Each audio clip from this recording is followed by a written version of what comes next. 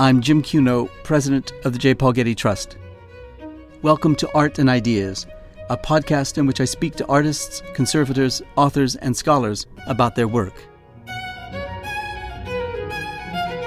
He discovered that on 2 pages of a book, we have the possibility of comparison that inspired him to combine artworks from different sources, from different countries, from different traditions.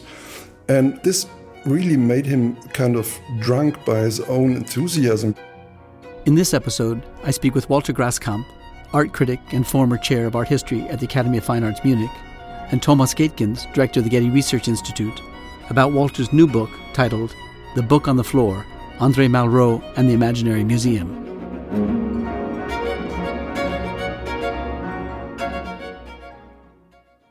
The Getty publishes some 30 books a year deriving from or relating to the work of its museum and academic programs. Today we'll talk about one such publication, The Book on the Floor, André Malraux and the Imaginary Museum. Malraux, the French novelist, Minister of Cultural Affairs and art theorist, published his seminal book, Le Musée Imaginaire, in the early 1950s. Walter Graskamp takes Malraux's work as a launching point for an inquiry that is as much about the history of illustrated art historical texts and the place of Malraux's books in that history as it is about a particular kind of art history, a transnational comparative art history, a way of looking at works of art across national borders. Walter joined me and Thomas by phone from his office in Munich. I started by asking him what it was that inspired him to write this book. I began with wondering about a photograph, and this is the photograph that is in the center of my book, a photograph that I think every art historian knows, at least in our generation, showing a gentleman in a Paris salon looking over 100 sheets of printed paper, double spreads of a book he's working on. A photo that is very ubiquitous in art historical literature of our days, but never printed very correctly. And so the first time I saw a complete print of this photograph, I admired it first, and then I wondered why all the illustrations laying on the floor were in the opposite direction to the person who was overlooking them. And so I wondered, what is he doing here? Meaning that the images are visible to the viewer of the photograph, but not to the person photographed. And I think immediately everybody who saw this photograph estimated that he was preparing the book, overlooking the production, rearranging the layout, whatever. But the situation was not according to this task. And so I wondered, what is he doing here? And it's easy to find out that he's not doing work, but he's representing work. And that made me a bit skeptical about this form of self-representation of a famous art historian of his time. And I began to think about this photograph. That was actually the starting point of the book. It could have been an essay about a photograph, but then it turned out that there are so many themes entwined in this situation, and that the person who is in the center of the photograph is a very controversial and ambivalent person, as well as a very prominent in his time and fascinating figure. And so I had to deal with his biography, not only as an art historian, which he is representing in this photograph, but in his many faceted roles that he played. And it's very difficult to just make a short story of it. But I think there are some stages that are very important. And one is that he started out not as an art historian, becoming one of the most prominent art historians of his time. He didn't even study art history, but he was a young man when he entered the Parisian scene of bohème and avant-garde and was very soon acquainted with Max Jacob. That's in the 1920s. And then he very soon began to be interested in making books. And so he started to edit books for publishing houses, and the second house that he came acquainted with was Gallimard, of all editing houses. And this made him somebody who was as well dealing with art history as making art history by making books. But at the same time, he was kind of an adventurer and never on the spot for a long time. And he took long journeys to South Asia. And on these journeys, he did something that made him not famous, but notorious. He picked up pieces of reliefs in the nearby Angkor Wat in Cambodia with a clear decision to sell them in Europe or in the United States for a market that was existing and that was very hungry and it seemed easy to be fed. And as far as we know, even gallerists and European gallerists were involved in sending him there and asking him to bring over some of these pieces. The market for world art, as we call it today, was at the time expanding, but he got caught. And so he was arrested together with his wife, who was accompanying him. And after some time, his wife was able to go to Europe and organize some committee of solidarity, and Malraux got free. And after coming back to Paris, he immediately went back to Cambodia because now he was upset about the colonial circumstances in which the French ruled Cambodia, and was part of a founder and part of a newspaper that was clearly anti-colonialistic. So it's a figure who changed his aims and his appearances in very short time. But all the time he had the ambition not only to be an editor and a writer, and he was a gifted writer as a journalist as well, and he was a gifted person for dealing with photographs for the magazine that he did in Saigon. But most of all, he was ambitious to write his own books, and so he became a novelist, a famous novelist with stories about South Asia, where he was shortly before. It was the man's fate. Yeah, and that about the Chinese Revolution, or the beginnings of it. Yeah, where he claims, or at least suggests, that he was involved in the preparation of the Chinese Revolution, which he never was. But more important is La Voie Royale. I don't know the English title, maybe The King's Way or the Royal Way. Royal Way, which is about the story when he was in the jungle trying to steal these reliefs. And he makes it a story of securing them for his novel. So he's a person that from the start invents his own life as well as living different roles. And after that, he comes back to France. He joins the Spanish Civil War on the Republican side, of course, because he was at the time more or less part of the socialist, communist, bohemian scene in Paris, and staged himself as an officer of the Republican army, responsible for the planes, never having a pilot license himself. And after that, he went into the Resistance and he fought against the Germans. Nobody knows how long, how engaged. It's disputed in the literature. And after he has published a lot of his own books and published a lot of books as editor in the Gallimard publishing house, now he becomes, after the war, the Minister of Information for Charles de Gaulle, a role that perfectly suits him and his vanity. But what is most astonishing till today is that his life was adventurous enough so he would not have to invent a lot of other legends and stories and myths, which he did, and which makes his biographers busy up to today just demystifying all the myths that he invented to brush up his position, which was fascinating as it was without all these legends. Okay, now let me bring Thomas into this discussion because, of course, Thomas is a specialist in the history of French painting and culture. Thomas, what do you make of Malraux and of his reputation in France? And does any of his reputation, as Walter's just given it to us so clearly, does it affect his reputation as an art historian, of how we think of him as one and what he's in the books that he's written? Well, the reception is very different in France, in England, in Germany, and the US. One can say that generally there was a great interest in his publications after the Second World War. I'm not talking about the novels, but I'm talking about the art history books. However, he was not really accepted as an art historian, or let's say an academic art historian.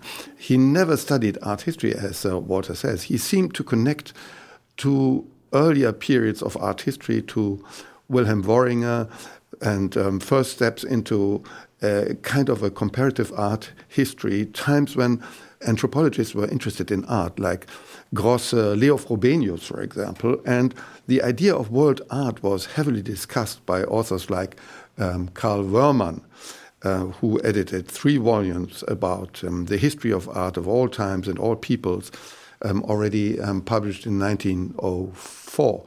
So he was building on a prior bibliography. Building on a earlier time, and after the war, Malraux inspired a whole generation, and especially in Germany.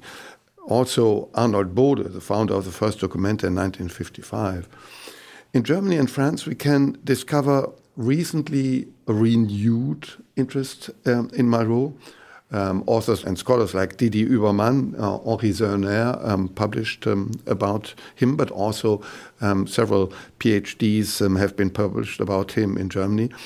They focus more on Malraux using photography as a medium and compiling these images into a new way of transferring, or better provoking, an immediate aesthetic reaction of a common, let's say, universal aesthetic. Yeah, and that's really what Walter's book is about. It's not so much about Malraux, the mythomaniac, as others have called him, but it's about the making of his books, and particularly the one book, The Museum Without Walls, as it's called in English, the Musée Imaginaire, and the role that illustrations have played in the writing of such history. Walter, tell us about the origin of Malraux's project, about his book, Le Musée Imaginaire, which early on you call his art album, to distinguish it from a book, I assume. And of course, it is related to the title of your book, The Book on the Floor. It is that book on the floor. Yes, it is. I think talking about Malraux, we have to differentiate between the writer and the editor. The writer is completely different from the editor. The editor is very matter-of-fact, very intelligent in his editing work. The writer is very pathetic, pathos-laden, very enthusiastic, and it's close to kind of self-excitation to when you follow his writing. And it's very tiring on all the pages that he's written to follow him in this kind of enthusiasm. And I think this more or less damaged his reputation in the academic world. But on the other hand, he wrote about the media, about photography, about cinema earlier on than any art historian or Bildwissenschaftler, as we say today in Germany, has done. He was not only focused as art as it is seen in the museum. So that makes him a very interesting person in the art historical context. But on the other hand, what makes his renommé today, at least to me, is that he discovered the images as the central element of art publishing, of art mediating, working in a publishing house like Gallimard, and seeing the products of other publishing houses. He was among the first to see that the possibility to print black and white photographs of art in books would make up a new market that made Gallimard famous in France. And this is mainly his merit, I think, that he did so. And he discovered that on 2 pages of a book, we have the possibility of comparison that inspired him to combine artworks from different sources, from different countries, from different traditions. And this really made him kind of drunk by his own enthusiasm, because now the possibility of comparison given on the double spread of a book, he was taken away from these possibilities of comparison and made a kind of a visual thesis about world art. that came into fashion not only by art historians, by text, but that he made a fashion in illustration as well. And so what I called an art album, or more or less Fiona Elliott, who made a good translation, called the art album, would be a Kunstbildband in German. It's very difficult to translate. It's an image, an art image volume, if you translate it literally, which sounds stupid. The art album is a book that is not focused on text with illustrations, but on images with commentaries. And that's the decisive change that he did not invent. Yeah, we should be clear for our listeners that if you can, the listeners can just imagine before them a book open to a spread, one page on the left, one page on the right. Sometimes it's putting an image, a photograph of a work of art on each, the left and the right, and making a point about that comparison. Other times it might have multiple images left and multiple images right. But it is the argument based on comparisons side by side of similarities and differences between them. I want to get to that in a minute, but I want to get back to the point of that comparison, which is the point of opening up one's understanding of the world's art history across national boundaries and looking for relationships that exist between European, let's say, and Asian. And that was a contribution that he built on earlier precedents. Thomas, did this structural basis of comparisons have any relationship to university-based art history in Europe at the time? Well, I think we have to distinguish different directions in art historical scholarship. One is very seriously devoted to analysis based on historical contexts, stylistic comparisons, iconographic tradition, in a certain way, academic art history. Others, not only art historians, writers on art after 1900 were interested to explore the idea of world art. These were often museum curators like Salmoni, who was a curator in Cologne, who met Malraux in Paris, or authors like Karl Einstein. These scholars or writers were inspired by dealers like Flechtheim, Kahnweiler, Léris in France, collectors like Van der Heide, Osthaus, and others. And of course, one should not forget the reception of Oceanic and African art by modern artists, from Cubism to Surrealism. So in a certain way, Malraux was very much aware or even part of this artistic scene. Yeah, and I guess as Walter's pointed out, it's integrated between the university, the museum, and the marketplace, and the artist studio, in which there's a common interest in relationships across national borders. But did it have an implication for how one wrote a new art history, or was it just how it provoked an understanding of current practices in art history or current opportunities in museums? I mean, what is the intellectual legacy of this enterprise? The intellectual legacy is not a legacy to academic art history first, but it is an extremely important legacy to understand that a Eurocentric interest in art history changes. And this was, especially after the Second World War, a very, very important new element in the discourse. And the younger generations, especially after World War II, were very much interested in looking beyond Europe. And they had suddenly the feeling that there was more to understand and to analyze, and bringing this other worlds into contact with European art. And that's what, in a certain way, Malraux did in his albums. Yeah, and important to Walter's thesis in the book is the role that photography plays in the development of art history books. And Walter, you mentioned Walter Benjamin's seminal essay, Art in the Age of Mechanical Reproduction, and its influence already on Malraux when it appeared in a French translation from the original German in 1936.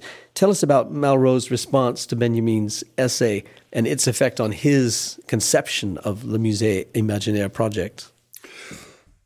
Malraux is often criticized for producing all these legends and myths about his life, and it's not easy to defend him in this respect. But I think he should be defended in one of the myths that art historians created and prolong, that he did plagiarize Benjamin, if that's the word.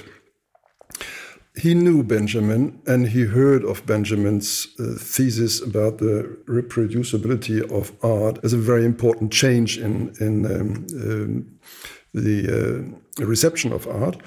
But I think he came to the same conclusions from a different angle. He was producing books, he was producing reproductions, he was editing reproductions, he was playing with reproductions of art, and he discovered this game on his own. And so he was possibly one of the first to be able to understand what Benjamin was about, because nowadays this essay is one of the main essays of the 20th century. But I doubt if at the time when it was published, very many people would have understood what Benjamin was after. And so I think they met on eye level, if I can put it this way. But he never mentioned Benjamin after two essays, never in his books. But this fits into his normal way of ignoring and not mentioning influences that, of course, he had. He never quotes his sources. He never quotes. No, he's fascinated by an originality that he had, but that he augmented by others. Well, you make the point, Walter, that Benjamin was interested in photography and in this concept of the mechanical reproduction of works of art from a political, theoretical point of view. And, of course, Malraux is interested in it from a commercial perspective. Yes, I think we can put it this way. But one of the results of my book that I was surprised with myself was to find out that Benjamin himself referred to a model of publishing photographs on art that he doesn't mention himself in his essay, but he could have mentioned.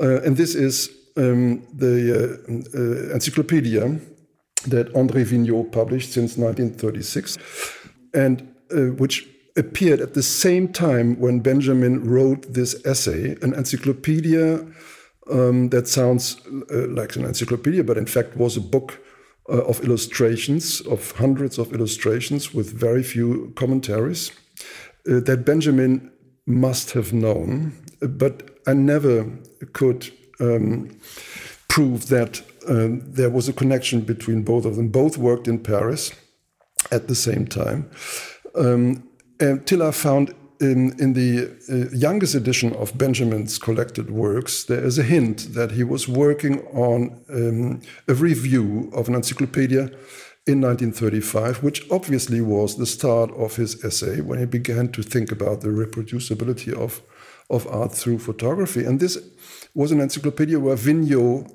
was published and the name is mentioned. So Benjamin knew what Vigneault was doing, and that Vigneault was one of the theorists of photography. And the essay of Vigneault was called Les besoins collectifs de la photographie. That was more or less the same position from which he worked.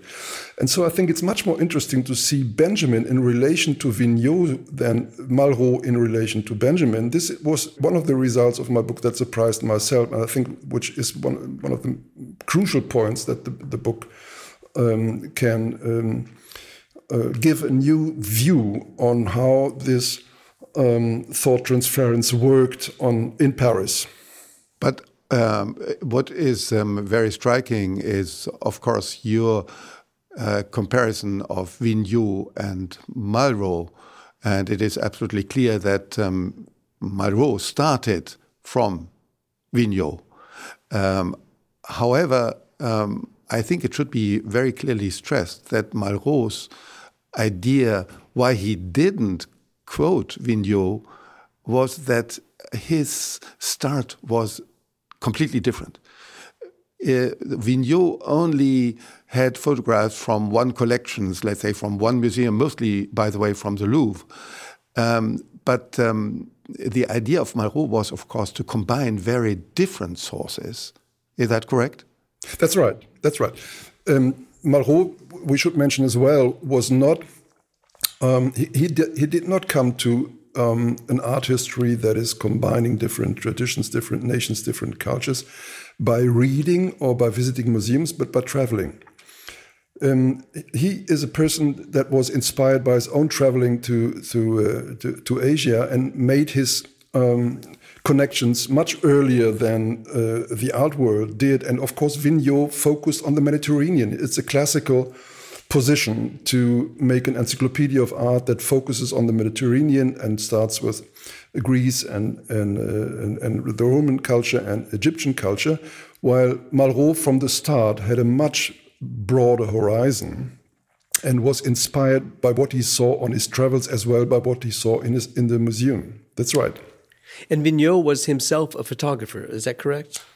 Vigneault, I should have written a book that would have been called André Malraux and André Vigneault, because Vigneault is more or less forgotten. He is very important as a source of inspiration for Malraux. He was an art editor before Malraux became an art editor, and the encyclopedia, the photographic encyclopedia of art that Vigneault started in 1935, is a very important date in the history of the development of art books and art mediation.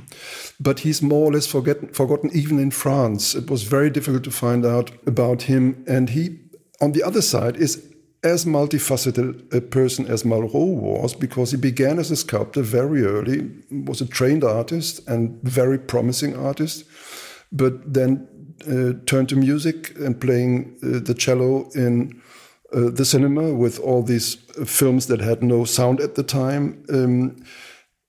People say he was not a very good cello player, but at least it was the way he earned his money. And he began to deal with photography as an amateur and then went into professional studios and became a very well-known man for advertisement photography, and that he made his living from that. He came into the focus of a Paris publishing house that was establishing a program of photograph-based art books, and he was the main contributor to this program, Edition Tel, as Malraux was to Gallimard, but he was earlier than Malraux. And after that, he went to Egypt and became a manager of a film production, and then ended up in television. It's a life as fascinating as different as Malraux's. No politics in it. That's interesting. But he is completely forgotten. So I could have stressed in the title of my book much more than I did, that this book is also a rediscovery of André Vigneault. And we should remind ourselves that while we've been talking about Malraux and Vigneault, and we've been talking about the 30s and the 40s, that some of the reproduction of works of art in books about the history of art date slightly earlier, let's say 1920s, 30s, but certainly between the 20s and the 50s is the time in which there's a creation of a number of books about history of art that are accompanied by rich illustration. And now we take it for granted that illustration of books about art history, whether printed or increasingly born digital, will have great images associated with them. But Thomas, can you tell us about how revolutionary it was in the 30s to the 50s to have these substantially illustrated books on the history of art? And were they equally attractive to a general public as they were to scholars, or was it more to the scholars than the general public? Well, as Walter has convincingly demonstrated, some of Malraux's books, and especially the one Malraux is standing on in this iconic photograph, is in a certain way not an illustrated book. I would like to stress this difference. It's not an art historical book with illustrations, as Wölfflin's Principles of Art History or any other book. They are albums on the basis of comparison, mostly with very short captions. He was criticized for this. There is not a lot of basic information. The illustrations are facing each other and seemingly have some kind of resemblance, or the works of art have some kind of resemblance, although they illustrate works of art or details from very different backgrounds, times, and cultural contexts, and they are sometimes taken out of the context. So you have no idea of the proportions, of the sizes in the comparisons. This is the difficulty. Comparison might or might not be evident. And above all, what to make with the resemblance. For an art historian, the resemblance is more or less, I am talking about an academic art historian, the resemblance is more or less sometimes a random choice. As I already mentioned, Malraux never studied art history. However, Malraux was a magic collageur. He offered images of cultures never seen in combination which are striking, astonishing, sometimes disturbing. If you like, one could say that the albums represented a collection of works of art of the same level of beauty, overcoming traditional hierarchies. European and non-European art combined, a respectful vision of global art. Would you agree, Walter, with that? Yes, absolutely. I couldn't have said it better. That's absolutely right. It is the idea that instead of visiting the museum from room to room, you sit at home and you turn the pages and you go from image to image, from picture to picture, from sculpture to sculpture, just by turning the pages, not disturbed by too much commentary, fascinated by superficial and or essential similarities, and of course, in a way that is completely ignoring scale. And I think this is something that Vigneault saw different. Vigneault is not only important as the inventor or producer or maker of the Encyclopédie Photographique de l'Art, but he's also a very good photographer, and he's very ambitious to give sculpture a realm, a space in which it can function, even in photography, which of course is two-dimensional. While Malraux, on the other hand, is trying to, he has a magic grip, as Thomas has said, and he tries to put this magic into the lighting and the situation in which this art is photographed. And so he's mystifying a lot of art pieces that from themselves would be interesting enough to be not mystified, while Vigneault is always very matter-of-fact, and he's very not only ambitious but very serious about what he's doing, while Malraux is fascinating by himself and by the possibilities that are open to him with making books. And it's important, of course, to Thomas already mentioned, to stress that Malraux began from a different point. He made books with illustrations. The first Musée Imaginaire was a book with illustrations. And when Gallimard took over Les Éditions Tell, for the first time, he changes completely. And it's obvious that Vigneault gave the model for making books with images in the foreground and texts and commentaries in the background. Afterwards, he returned to what he originally made. But for this book on the floor, and this is the book which is more or less an appropriation of Vigneault's model, he was in Vigneault's shoes, more or less, without mentioning him in the first volume. And this is one of the points. The first volume is the book on the floor. This is one of the points that are important, that in the credits of the photographs at the end of the book, some photographs are mentioned as authors, but Vigneault is not. And so it's one of the points where Malraux's habit not to quote turns out also as a habit not to respect what other people had done before him. But Walter, may I just add one point to this? You know, he didn't quote Vigneault, but it was evident that he used his books. On the other hand, Malraux even went further. He manipulated the photographs. So he changed the backgrounds, or he turned them even in another direction. So he really interfered in the photographs. So he was an artist with these photographs in a certain way. And he used Vigneault, but he changed Vigneault. So we have to then stress his own way of dealing with these photographs, and he is the author in a certain way also of these photographs. That's right, in the way he appropriates them. That's right. What I would like to add to what I said before is that it's about time that somebody who is familiar with French culture, with French language, excavates Vigneault's legacy, which is in the Paris library as a legacy, and give him more publicity than I do with my book. My book is just a hint at what he did, but I think it's about time somebody starts to decipher all the notebooks that he left there and put him in the place that he deserves to have.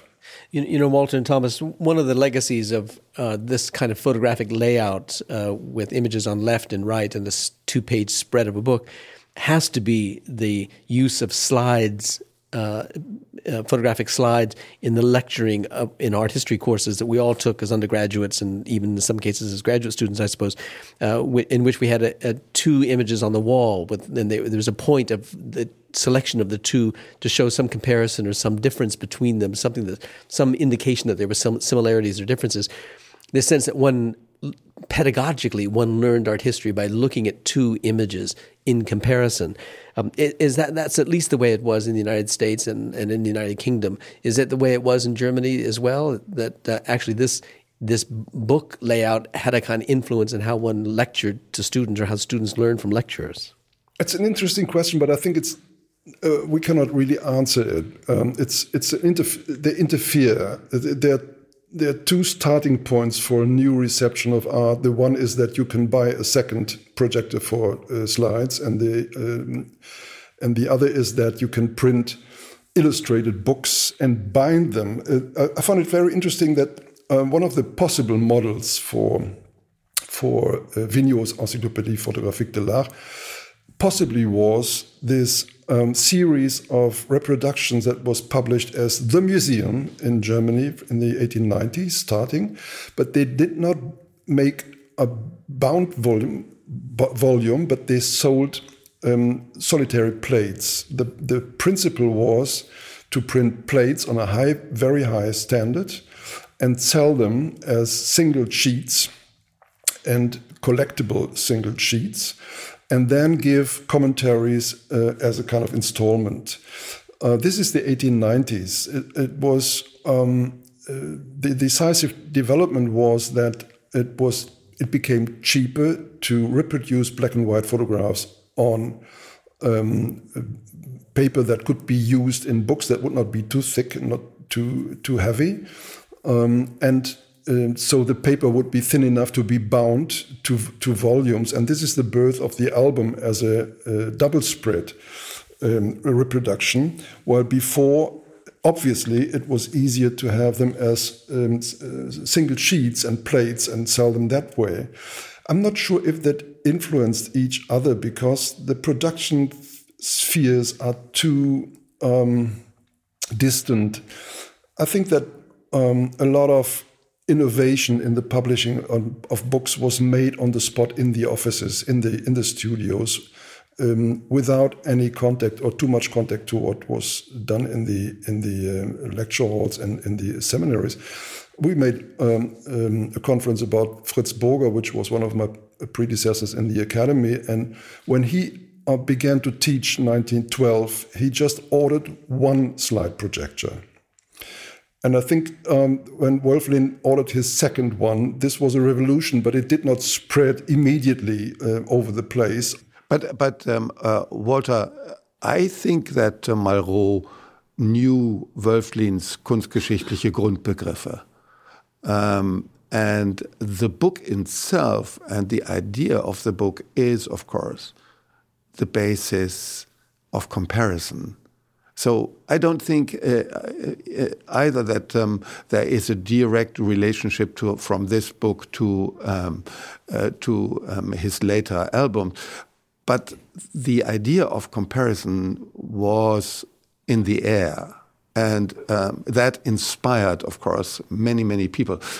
Although I have to also to say, when I studied in Paris in the 1960s, in the lectures of the French professors, there was only 1 slide, no comparison.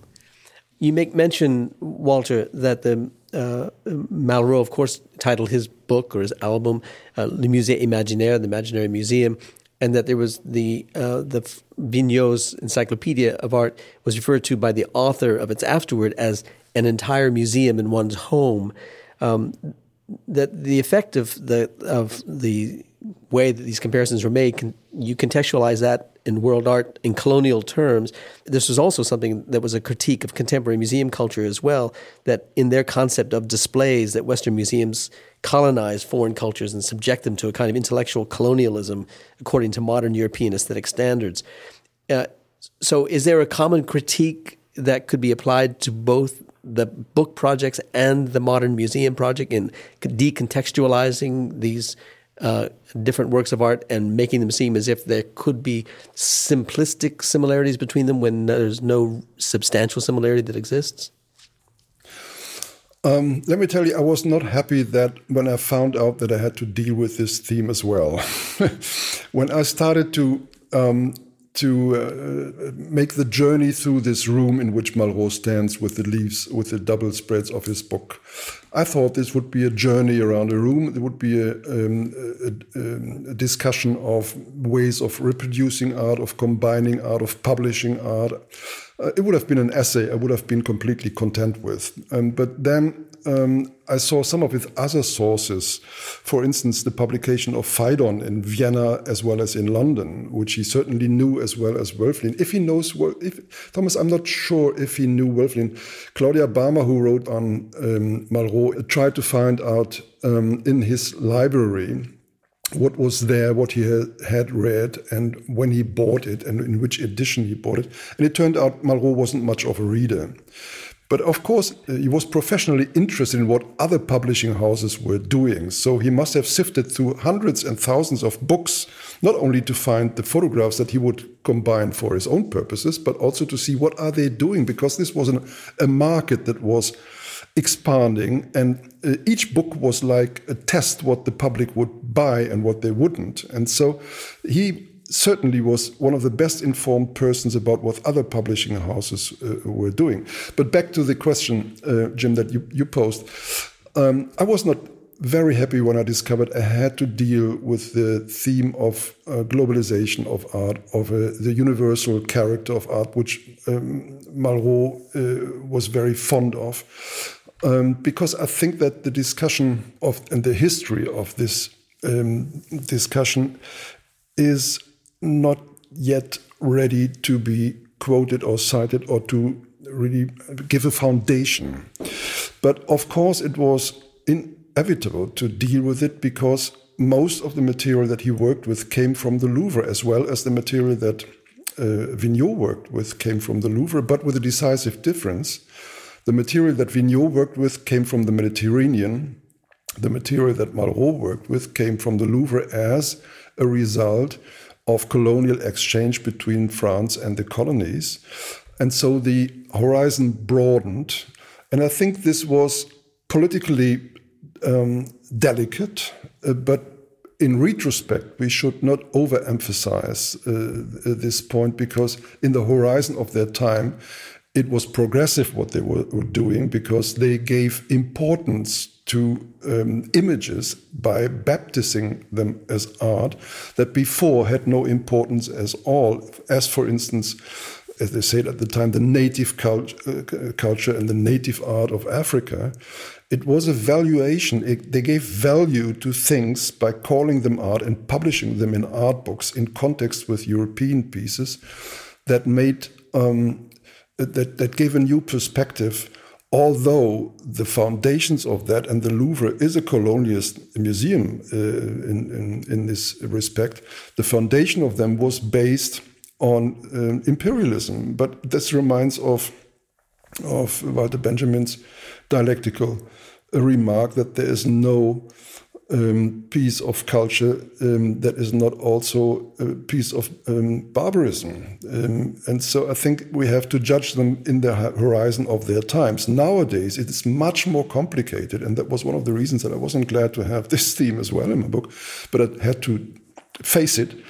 Nowadays, it's much more complicated. It begins with the terminology in which you write about it. Do you call it art or do you call it images? Can you as easily decontextualize it as they did when they made these art albums?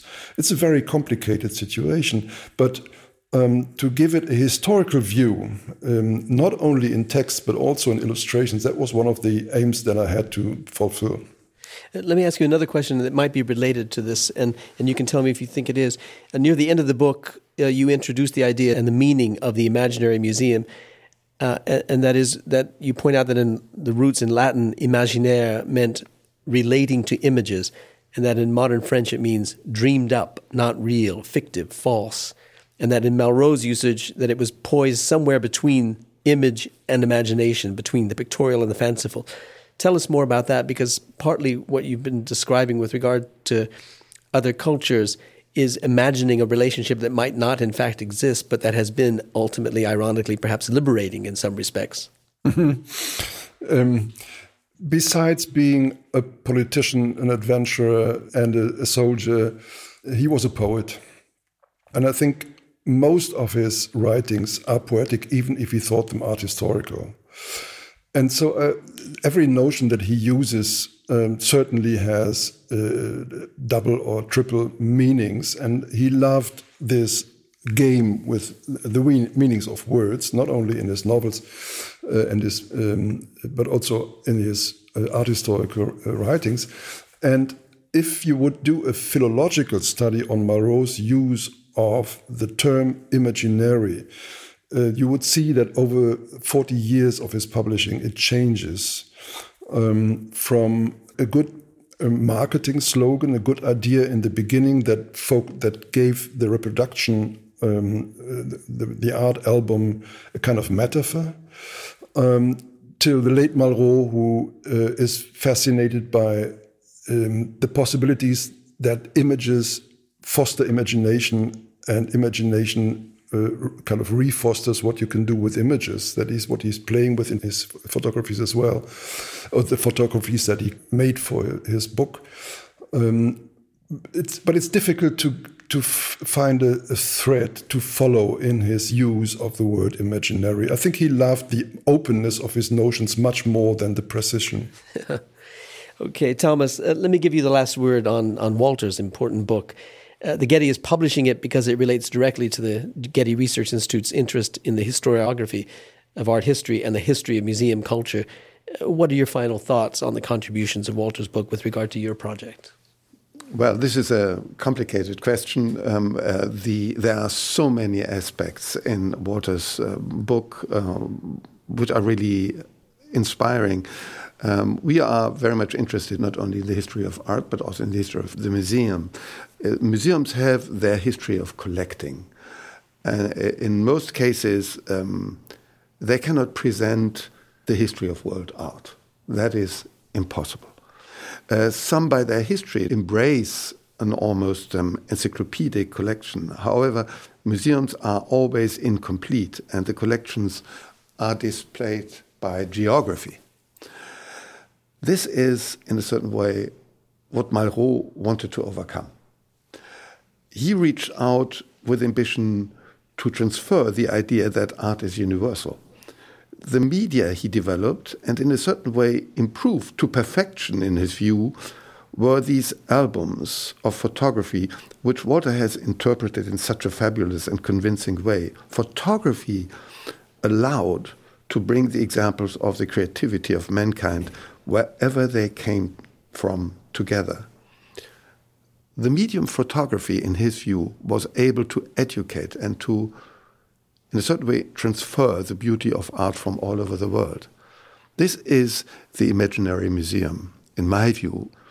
The legacy of Malraux is also that the encyclopedic museum is extremely important, in a certain way, in our global society, but this is only one way to go. You need photography and the albums and other ways to demonstrate the importance of beauty all over the world.